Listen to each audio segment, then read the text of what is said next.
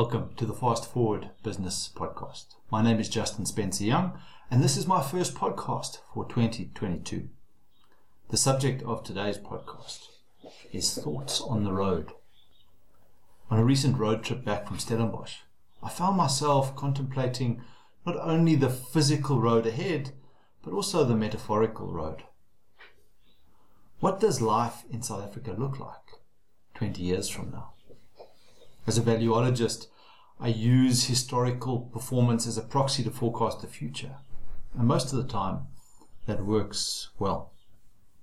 Solid historical performance in a business is often an indicator that the company will create value in the future.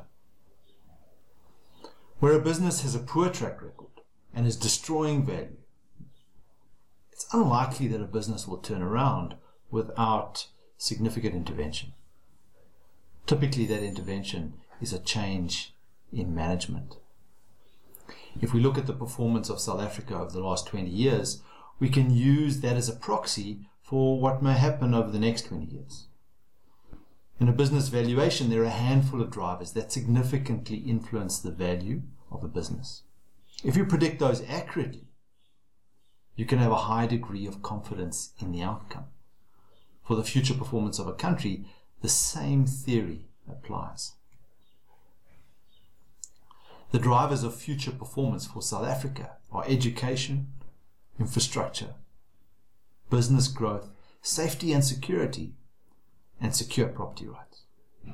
We find an alarming picture if we look back in time and get a historical perspective of our performance in these areas. The South African schooling system is nothing more than a warehouse for storing young people until they come of age and are cast out onto the streets. Infrastructure has crumbled into disrepair in all areas, other than where the private sector has a profit motive to maintain it. In the last decade, we've had no meaningful business growth and foreign investment has dried up. When it comes to policing, it's obvious that the cat in the hat is in charge. You know who I'm talking of. Lastly, property rights. They're under direct assault, as expropriation without compensation is the thin edge of the wedge to stealing from those who have built meaningful investments. The historical performance metrics of SA Incorporated has value destruction written all over it. Forecasting the future based on the past would produce an outcome that would tell any investor to sell. If South Africa could hold a meeting of its shareholders, there would be a strong call for a change in management. Only a change in management can create the space for a turnaround that's so desperately needed. Without a turnaround, the road ahead is filled with potholes and overflowing sewage.